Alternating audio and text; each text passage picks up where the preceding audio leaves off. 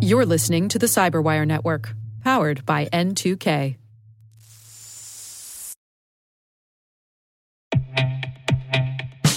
And now a word from our sponsor, SpyCloud, the leader in operationalizing cybercrime analytics. Traditional threat intelligence is a thing of the past. Cyber criminals are stealing vast amounts of credentials, session cookies, and financial data every day, and it's hard to keep up. SpyCloud is the trusted partner businesses turn to fully understand their darknet exposure risk and neutralize threats before it's too late. SpyCloud alerts your organization as soon as an employee or customer's data appears on the darknet, so you can act faster than bad actors to prevent cyber attacks like ransomware, session hijacking, account takeover, and online fraud. With insights from the industry's largest repository of recaptured data, protect the digital identities and systems most important to your business. Get your free corporate darknet exposure report at spycloud.com/cyberwire and see what information criminals have in their hands today. That's spycloud.com/cyberwire.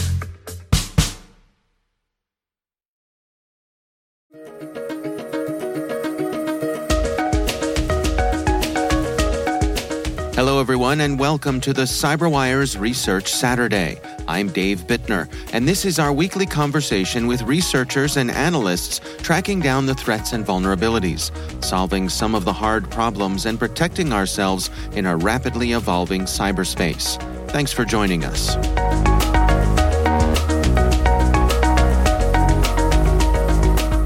So as part of our work, we do routine analysis of customers' environments related to how non-human identities are connected to their environments, and specifically in the Google Workspace environment. And we saw something a bit odd. That's Tal Skverer, research team lead at Asterix Security. Today we're discussing their work, Ghost Token, exploiting GCP application infrastructure to create invisible, unremovable Trojan app on Google accounts.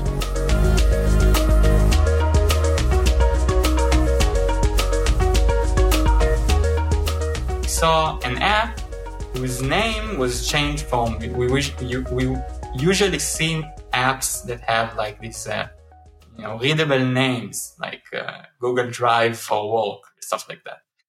But in this case, we saw an app whose name was identical to its identifier, which is just like a chain of random letters. So when we dived a little more deeper into that, we speculated that this happens if the developer of the app deletes the app. And then the backend at Google gets confused and doesn't know where to take the name from. And when we looked a little more deeper into that, we found out that when you create an app in Google, it's actually contained within a project in Google Cloud Platform, which is the cloud infrastructure that Google provides. And then we went ahead and created our own app within some project in GCP. And when we deleted the app itself, then the same thing happened. The name of the app became its unique identifier. But then we wondered what would happen if we deleted the entire project instead of just deleting the app. And when we deleted the project, actually the same thing happened. So the name of the app was identical to its ID. But in GCP, they have this nice feature that because a project usually contains large amount of data that may be important, they give you 30 days to regret your decision to delete the app, to delete the project, and it's important. And you can restore the project to its original state. And we noticed that when the project is deleted, it's actually not really deleted. It's like in a pending deletion state, some kind of a limbo state. And during this time, all the users that install the app that is contained within the project in GCP, they cannot see the app in the management page. So every user who installed maybe, tens of apps can see all the apps and the permissions that they gave them in a single page. And if the project that belonged to some app is deleted or pending deletion, then they cannot see the app. But we noticed that if we decide to restore the project before 30 days have passed, then all the original tokens, which is basically the unique password given by Google to the app that the app can use to access the user's data, they start working again. So the whole attack scenario was pretty clear at this point. Let's say that a victim installs an attacker's app. Immediately when the victim does that, the attacker can immediately delete the project that is associated with the app because the attacker controls this project.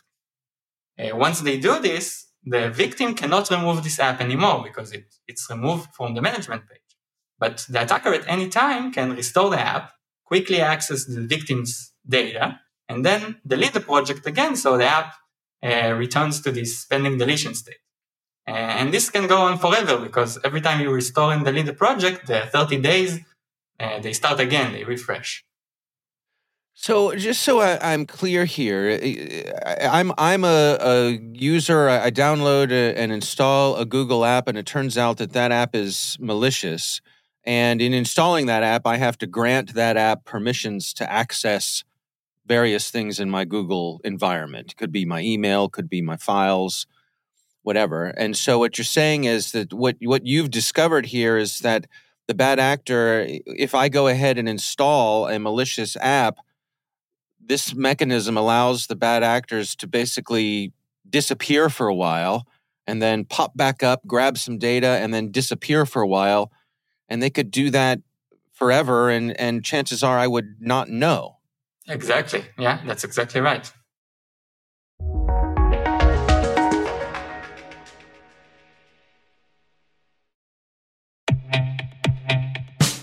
And now, a word from our sponsor, 6 Sense. 6 Sense provides award-winning cloud-based automated endpoint and vulnerability management solutions to streamline IT and security operations. With its advanced platform, businesses gain complete visibility and control over their infrastructure, reducing IT and security risks and optimizing operational efficiency. With 6 Sense, you'll get real-time alerts, risk-based vulnerability prioritization and remediations, and an intuitive automation and orchestration engine so you can focus on your core business goals, confident in the knowledge that your enterprise is secure, compliant, and running smoothly. To learn why enterprises choose 6 Sense, visit 6sense.com.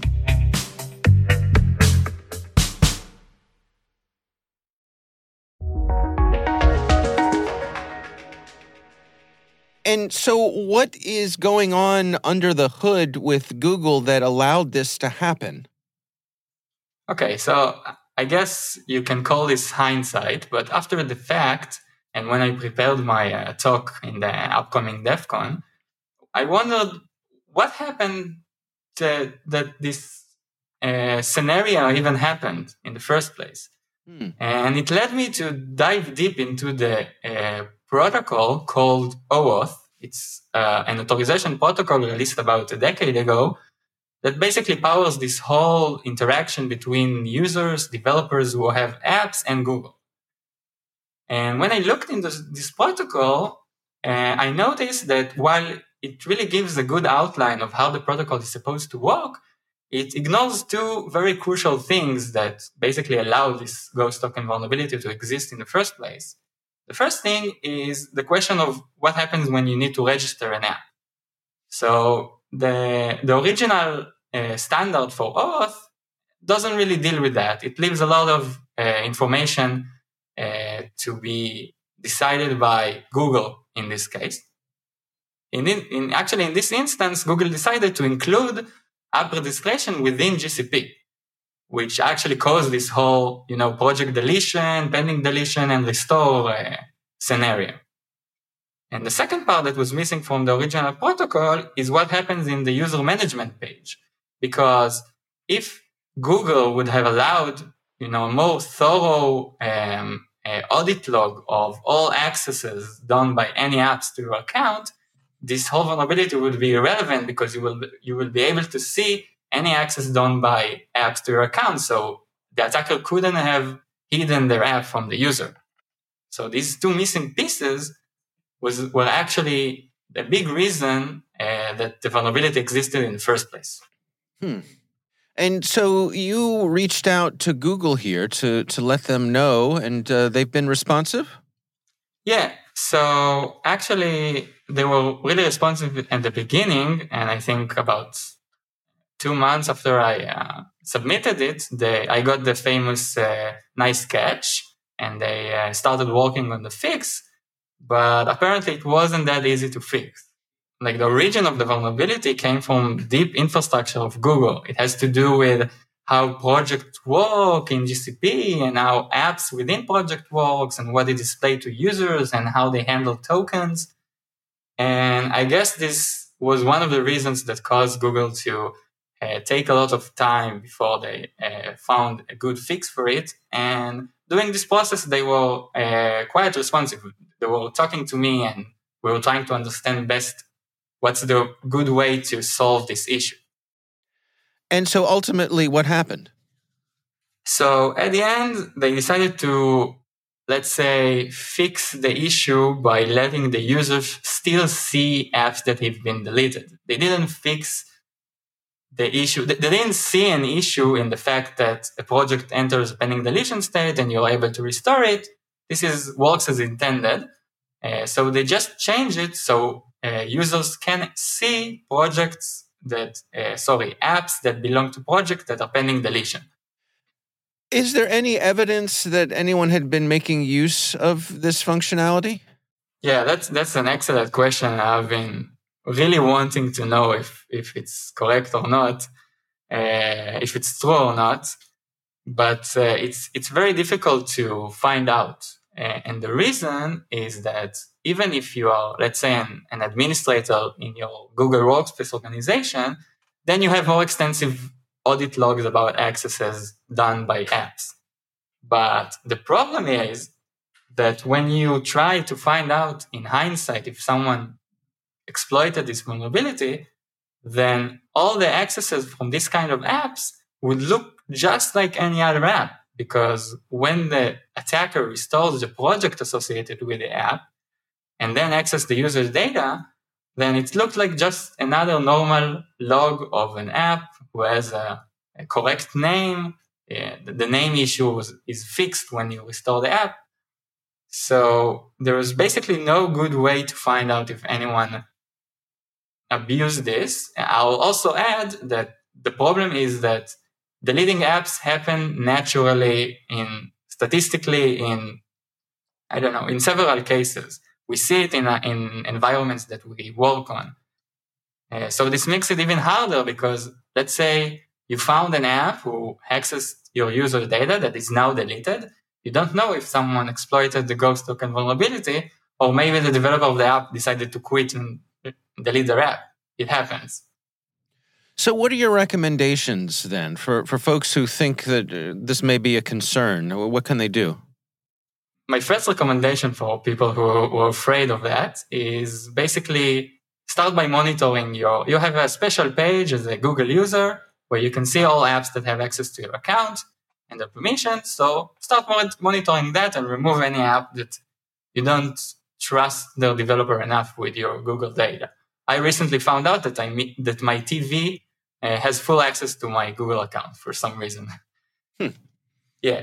So this is basically my recommendation for regular Google consumers, and anyone who is an admin of a Google Workspace account, I recommend making restrictions on new apps that your users can add.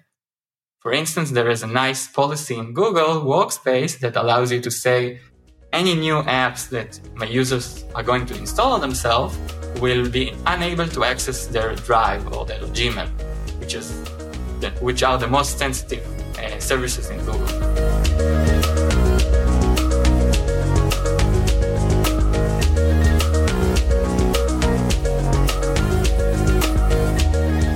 Our thanks to Tal Skverer from Asterix Security for joining us. The research is titled Ghost Token, Exploiting GCP Application Infrastructure to Create Invisible, Unremovable Trojan App on Google Accounts.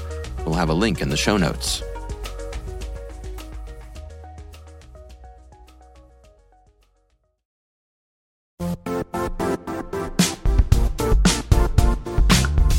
Don't struggle to align your organization's cybersecurity with business risk.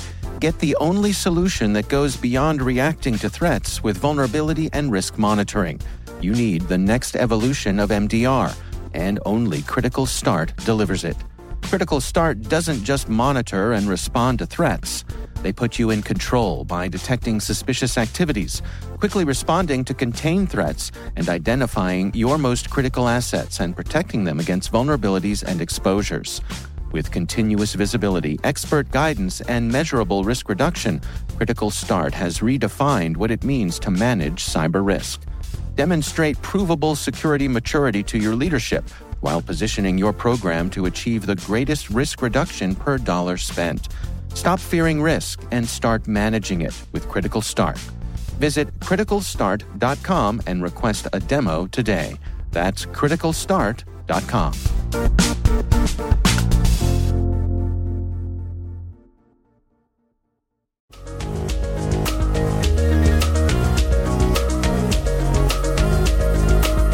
The CyberWire Research Saturday podcast is a production of N2K Networks, proudly produced in Maryland out of the startup studios of Data Tribe, where they're co-building the next generation of cybersecurity teams and technologies. This episode was produced by Liz Irvin and senior producer Jennifer Iben. Our mixer is Elliot Peltzman. Our executive editor is Peter Kilpie, and I'm Dave Bittner. Thanks for listening.